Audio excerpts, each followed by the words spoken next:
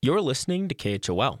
This is the top of the hour news break. I'm Will Walkie. The city of Driggs in Teton County, Idaho, plans to lift its local mask mandate Monday. Mayor of Driggs, Hiram Johnson, says he didn't expect the community to reach that milestone so soon, but that the county now meets two key requirements for the policy change. First, COVID-19 vaccines are available to all county residents age 16 and older. And second, the regional intensive care unit usage has dropped below 75%. Johnson also says that just because the mandate will be lifted doesn't mean Teton Valley is done with masks. What we're doing here by lifting the mask mandate is saying we no longer feel it's appropriate for government to say you must do this.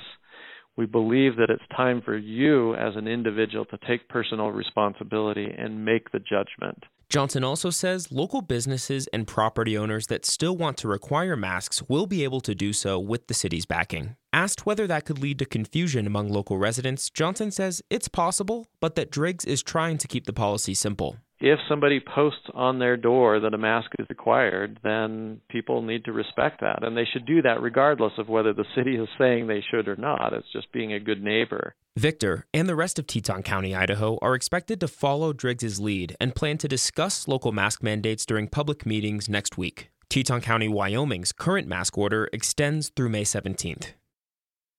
Reports of a massive die-off of birds across the Mountain West last year may be explained in new research. From KBUT Community Radio in Crested Butte, Colorado, Christopher Biddle has more.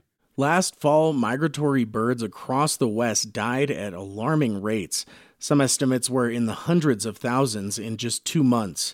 A new study published in the journal GeoHealth used crowdsourced data on when and where they died and compared it with nearby wildfires. Results showed an obvious correlation based on the proximity to fires and the air quality, but couldn't say the fires were definitely the cause.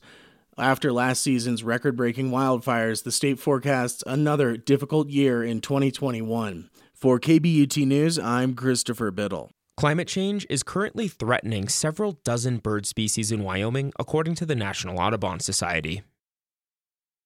And finally, Wyoming is joining 9 other states in a lawsuit against the Biden administration for the president's January executive order aimed at tackling the climate crisis. This suit specifically goes against Biden's plan to evaluate the, quote, social costs of greenhouse gas emissions, including methane and carbon dioxide. Wyoming Governor Mark Gordon said in a press release Thursday that the president's method of tracking the nation's environmental impact is flawed. A, quote, thumb on the scale against the activities that make Wyoming and the nation's economy successful. Will Walkie, KHOL News.